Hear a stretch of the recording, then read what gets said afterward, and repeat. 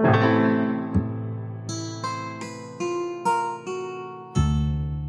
and welcome back to the Religious Studies Project. It is Monday morning, which means that we have a new episode for you today.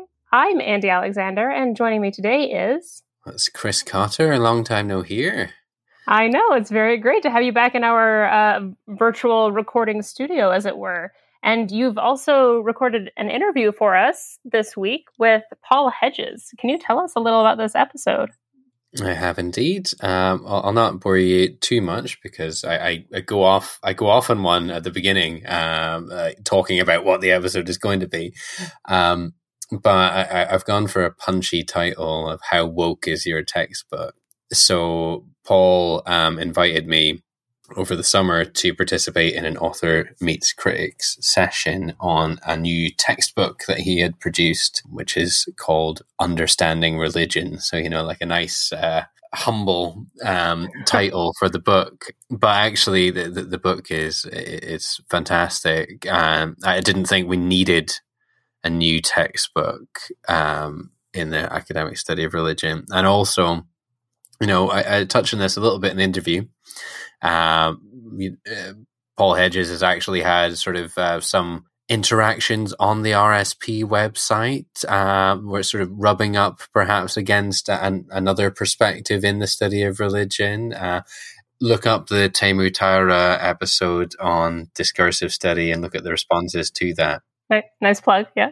Yeah. So I thought on the basis of that, when I initially was going to read the book, I was like, I'm maybe not going to enjoy this book. And it turned out I was wrong. He's done a great job of pulling together a nicely... obviously, it's not a decolonial textbook, but it's a very good attempt at doing that sort of thing and talking about the field as it is today. He gives lots of different perspectives. A fair shot, I think. And so we just talk about the processes of doing that. How do you make a textbook? Why would you even make a textbook in this day and age when, people are reading everything online, if they're reading anything at all?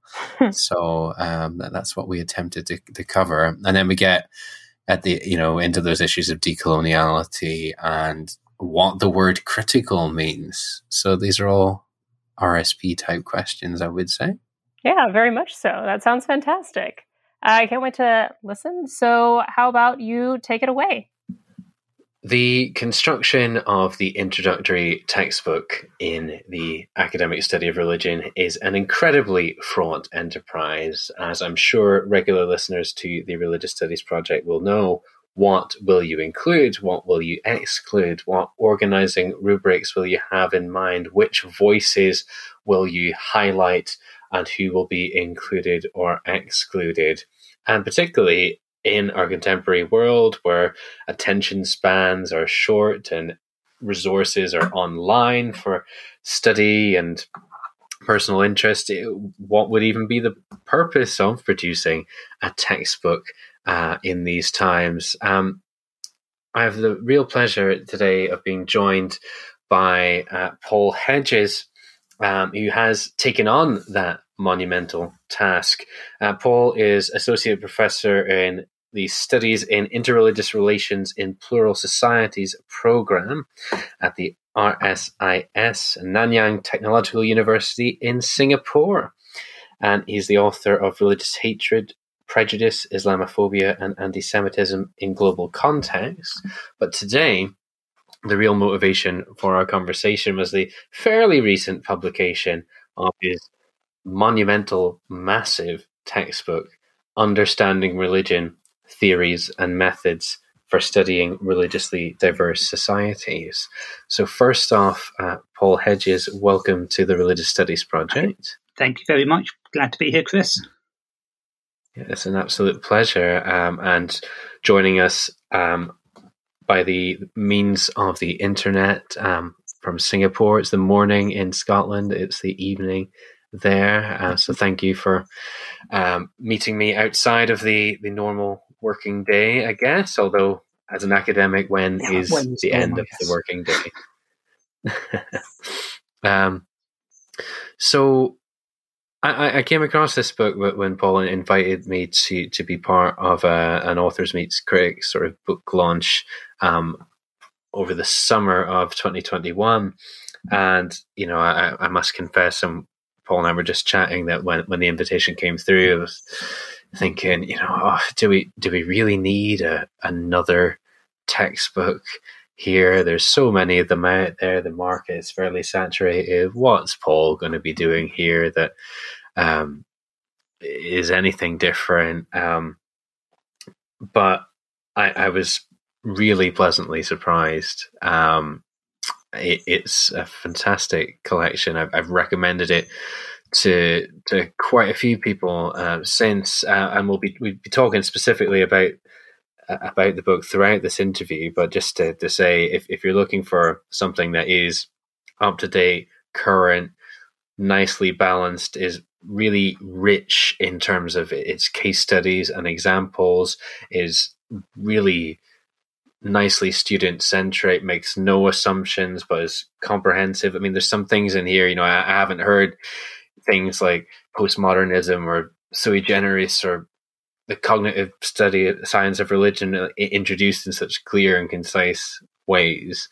And I've dipped into it on several occasions since for my own research purposes, just to sort of get inspiration and find sources and get sort of good précis on various topics. So, and the other thing to say about it is it takes the current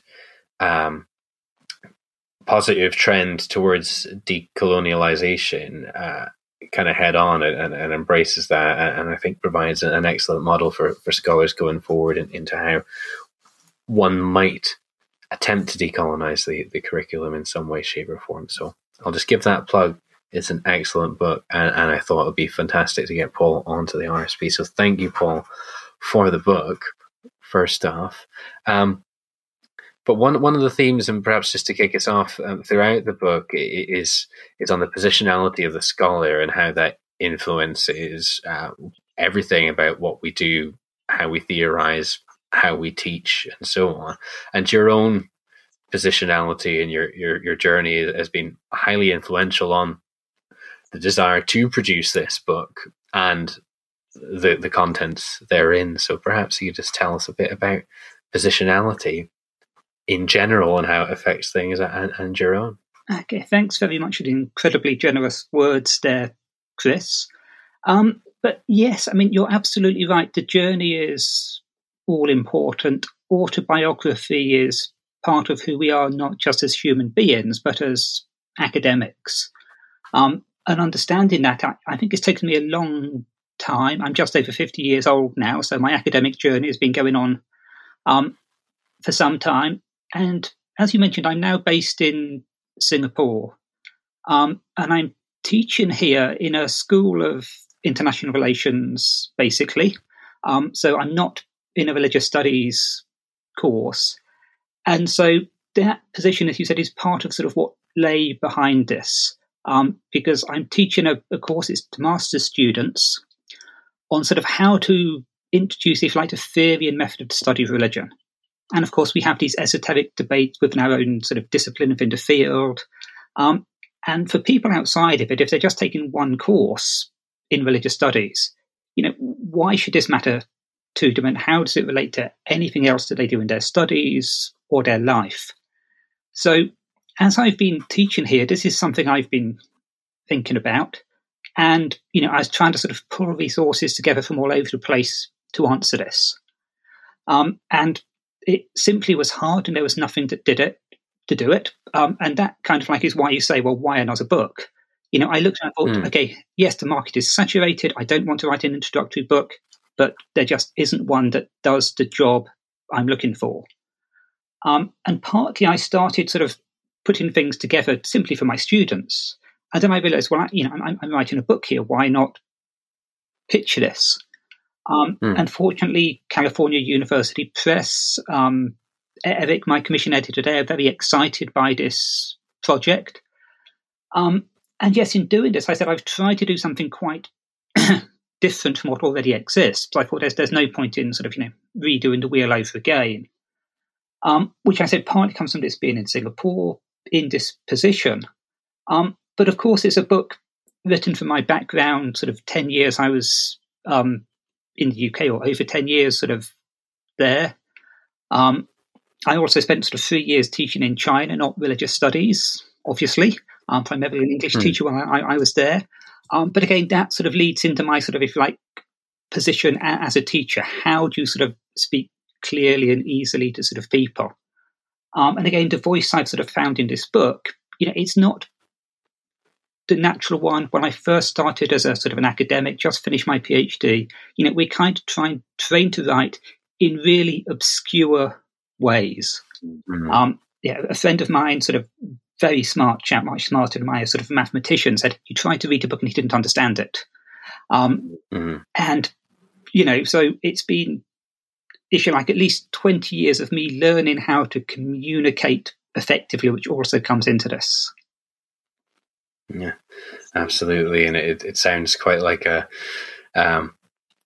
I've recently joined the Open University, which is a fantastic institution. But I'm definitely having to untrain a lot of the academic writing that I've learned over the years, because really for that sort of audience, you're trying to write as you would talk, and as you would talk in a sort of very introductory lecture, for example. And it's just, untraining the desire to be constantly referencing and backing everything up and using the most complicated sounding words that you can. And you do achieve that very well in the book.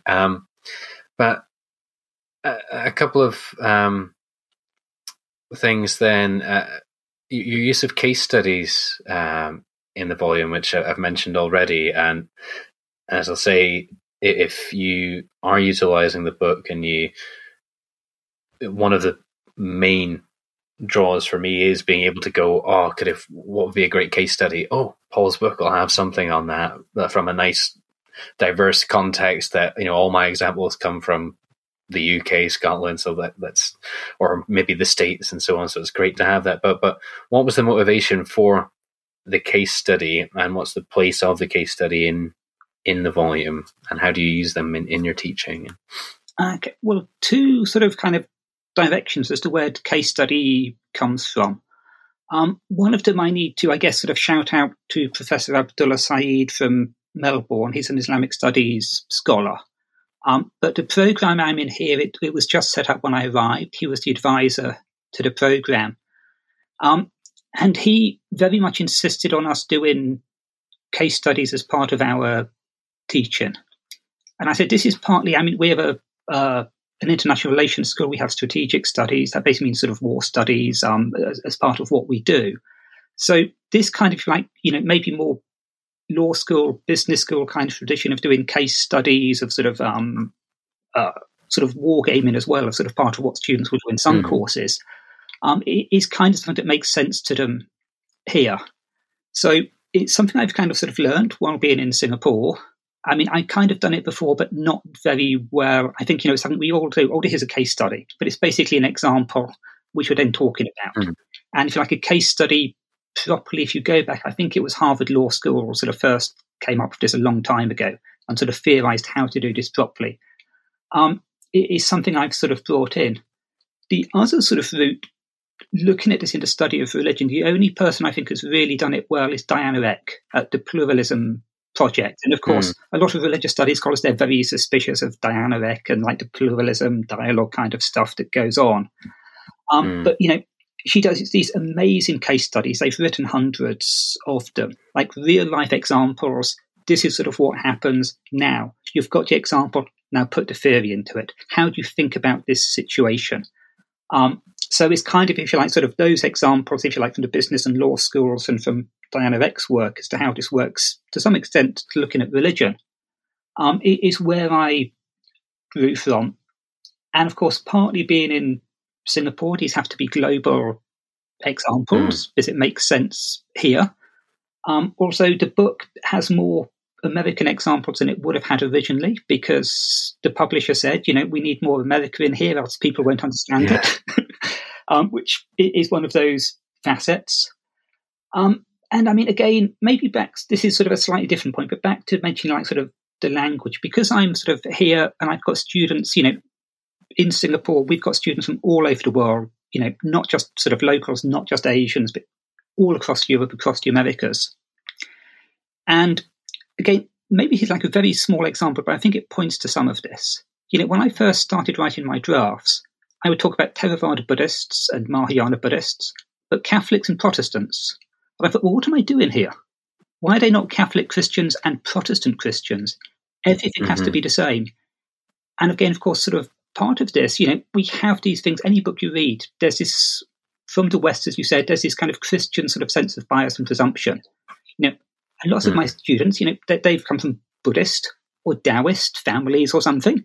They've got no idea sort of, if I say the Exodus, and of course, I mean, in the UK, you don't expect these people these days necessarily to understand what that means, but they'll have heard the word. And here, no assumptions. So kind of breaking down any assumption that anybody knows anything about anything. And again, that sort of maybe, case studies really clearly set out, and then you've got the theory coming into it. Fantastic. And I think that'll definitely come up towards the end when I will want to take decolonizing head on. But your mentioning of the Diana Eck and the Pluralism Project and so on leads me quite nicely to another point in that the book is sort of situated in a number of scholarly discourses, I suppose, and I think you say quite early on that you do position the book in the context of interreligious studies, and I know that term can cover a whole variety of approaches and perhaps we could say ideologies and so on. So I just wondered if you could say what being within a broad interreligious studies framework means for the book. Yeah, absolutely. I mean, well, interreligious studies, it's a very new term. I think most of these scholars, religious studies, theology or whatever around the study of religion or outside that will have no idea really what it signifies. And there's also debates internally within it. Now, maybe just step back. Why do I put myself here? If you like, my interest in study has always been, if you like, sort of where religions, where cultures, where traditions meet. That sort of how do you make sense from somebody from a completely different world? And my PhD, it was sort of on 19th century sort of Christian missionary theology in India. This understanding of worldviews and their meeting is really what fascinates me and drew me into religious studies.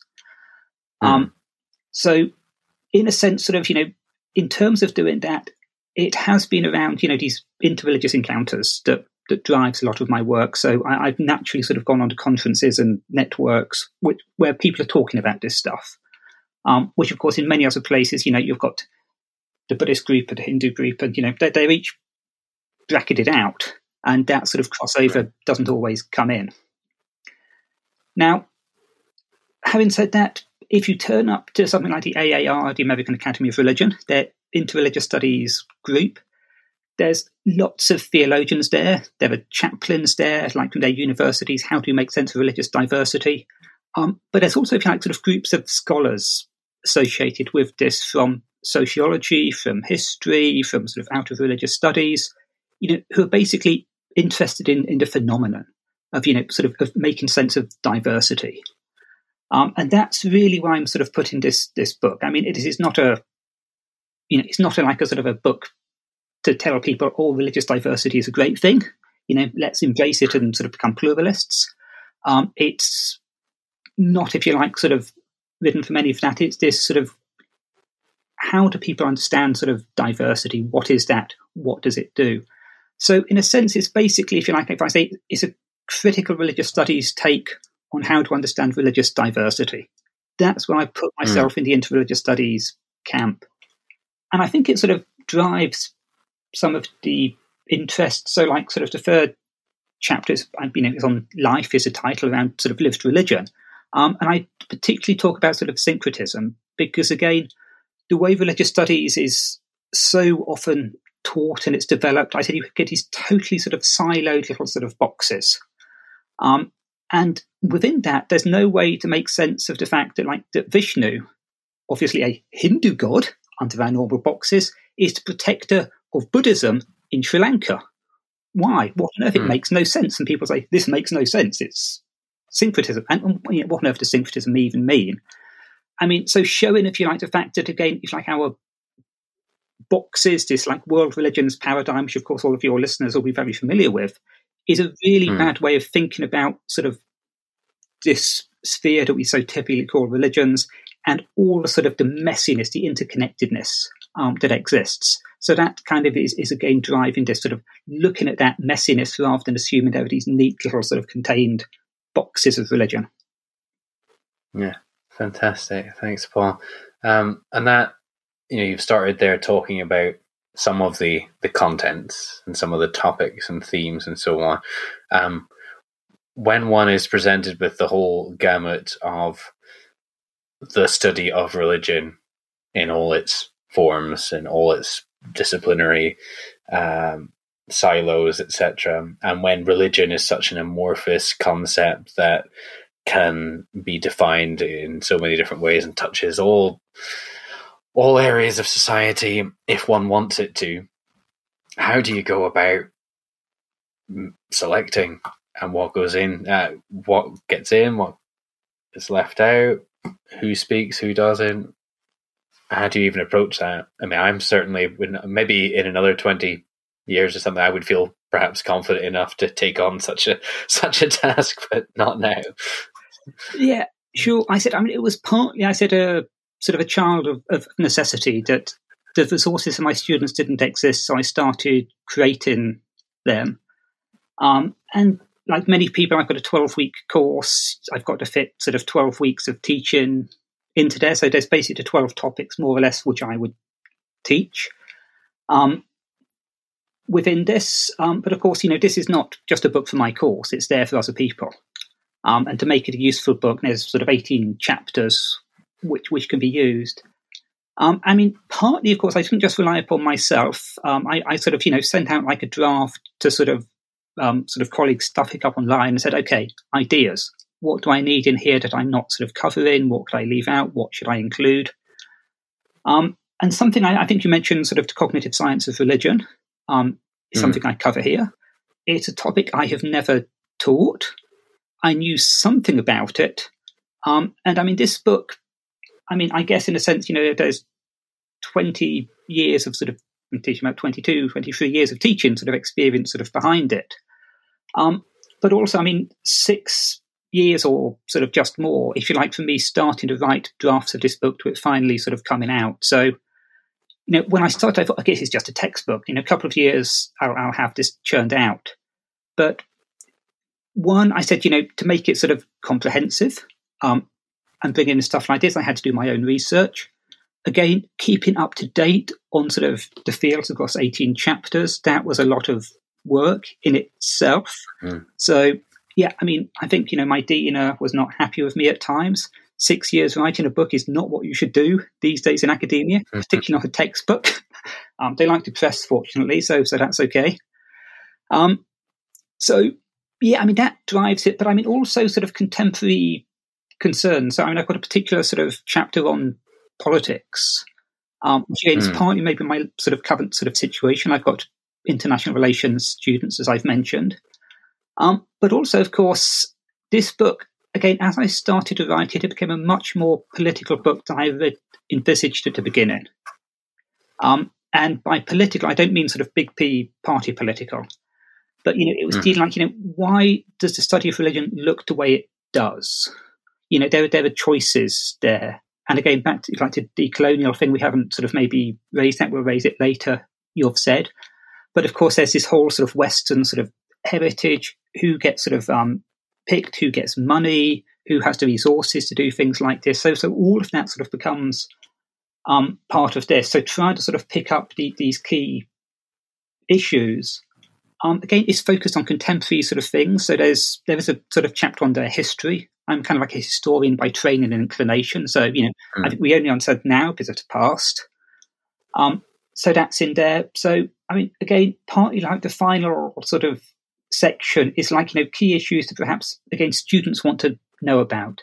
So there's a chapter around fundamentalism and violence. Not that I'm saying that they're linked, but these often come up in the same breath. Understanding religious diversity, which is the situation of our societies. So, yeah, I mean, it's my interests. What other people told me should be in here, but again, there's stuff that's not in here. For a while, I was thinking of having a whole chapter on race, but simply there wasn't space. But race there throughout the book, at least 2 chapters cover it quite heavily. So yeah, there's choices. There's page counts as well, word counts. All of this is a pressure. Yeah. The realities of just getting something out there. But as I've said before, like the tone and the way in which you manage to present what you have is really solid, and I use the word ironic. Like it's generous in tone and accessible throughout. So we're coming towards time, and I've got 2 things. I'm going to raise the word critical first, and then we'll raise decoloniality, and we'll finish with those 2 things. What you've mentioned, taking a critical approach to religious diversity within an interreligious framework and so on. I know that in the past, for example, on the Religious Studies Project website, indeed, we've had sort of heated debates with yourself and some others about about terms like critical and discourse and things like that. So just wondering, what is the role of that word critical here, and I guess how you would see it in understanding religion, both the book and the phenomenon. Yeah, absolutely great question. Well, critical, perhaps sort of rather grandiosely, I set out what I call a critical hermeneutical phenomenology, if like as a grand theory behind this book. It doesn't, I think, get in the way of anything, but it's kind of like, my background working presuppositions. And critical in that does quite a few things. So it's all those disciplines we might call critical, which have questioned, if you like, the norms that have guided the world and academia for so long. So feminism is in there, decolonial criticism is in there, those strands, if you like, out of figures like sort of Foucault and Derrida come into this. All this sort of stuff that, questions the common sense to taken for grantedness of our standard ways of looking at the world. So all of that is part of the critical, and again, sort of, if you like, a social constructivist take, and something like sort of a hermeneutics of suspicion. I'm throwing a lot of words out here, which again, some of the listeners may think, well, what does that mean? It's all readily explained in the book, hopefully in acceptable ways. But, all of this, if you like, is part of sort of what I'm trying to sort of come back to again. So like religious sort of diversity is not a normal, natural thing out there. Well, in a sense it is. But at the same time, why does it look the way it does? Why do we break it down into the ways that we do? Who gets advantaged and disadvantaged by this? These are the questions that are taking place within this. So that's really what critical is doing in this. Fantastic. And let's, just because this seems quite sort of awkward, just shunting on through, but yes, do check out the book for, let's just say, all these terms are like very helpfully broken down and given their own headings and subheadings and text boxes. The book is riven with text boxes, which are great. But I don't want to give this short shrift. We've got a few more minutes, but decolonizing. So I know you point out at the beginning of the book that, it's not a decolonized textbook. It couldn't possibly claim to be that. No one scholar could do that, etc. But as I said, I think you've made a remarkable and generous attempt at doing so. So I guess, what is decolonization for you, and why is it necessary, and how have you attempted to do so in this text? That's a nice, easy question. Thank you. Easy, yeah. Yeah, I'll try not to take the next hour on this. But yeah, I mean, the shortest possible answer I can give, in fact, decolonization is realizing that the way things are understood, theorized, looked at in the West are not the only way that things can be understood, theorized, or looked at. Depending upon where we stand, we see things differently. And it's not about sort of something, and again, me 10 years ago when I was sort of teaching perhaps a class on, Buddhism, we'd have sort of, 10 weeks sort of history, Buddha, meditation, sort of women in Buddhism, and then like a session sort of Orientalism. This is sort of the decolonial sort of bit. All of this, we have to understand this. And that, if you like, over the course of writing this book, as well as sort of in a much longer journey, I've realized is simply not adequate. We can't sort of like have it as like a tag on extra. Mm-hmm. It has to sort of weave through everything. So, yeah, there is a sort of a chapter here on sort of colonialism, decolonization, post-colonialism, Orientalism, all the sort of the theory and background is discussed there. And the stuff that you'd have to do. Yeah, you've got to do that. But then again, I say it's there through the rest of the book. So I mean, I've mentioned a chapter on politics. Again, to politics of study, well, why does the study of religion look the way it does? That becomes part of this. And again, decolonize into critical theory, because while, if you like, decolonization relies upon a lot of this critical theory, it comes from a lot of white, Western, middle-class men. It looks the way it does because of that. And critical theory can be used, if you like, to support the old power structures. It isn't necessarily something that takes them apart. So there's you get a lot of sort of perhaps critical scholars who only cite white Western men, or virtually only cite white Western men, and so what's going on there? So all the way through, I wouldn't say every chapter sort of includes at least some scholars from the global south or scholars of colour or whatever it may be, but I've tried to sort of make an attempt as far as possible, that throughout the book, we get more voices coming in. Because simply the more voices, the more we see, the more ways of looking at the world. And this relates to a bit I talk about at the beginning, what I call sort of methodological polymorphism, a very grand sort of phrase. But it's basically the fact, that religion is not a single thing, it's not a clear thing. We're not quite sure what it is, or sort of course, whether we should even use it. And of course, that's a debate in the book. Is this even a useful term to use? So, if we want to sort of get some grasp on that, then we have to come in from all sorts of different angles. Some of this might be sort of contradictory bits of theory at a time, but each bit sort of helps us see something of this messy picture. Theory is not there to give us like a nice, clear picture in front of us. It's basically to help us make sense of the mess and at least sort of find some way to weave through the mess rather than sort of to sort it out into neat boxes.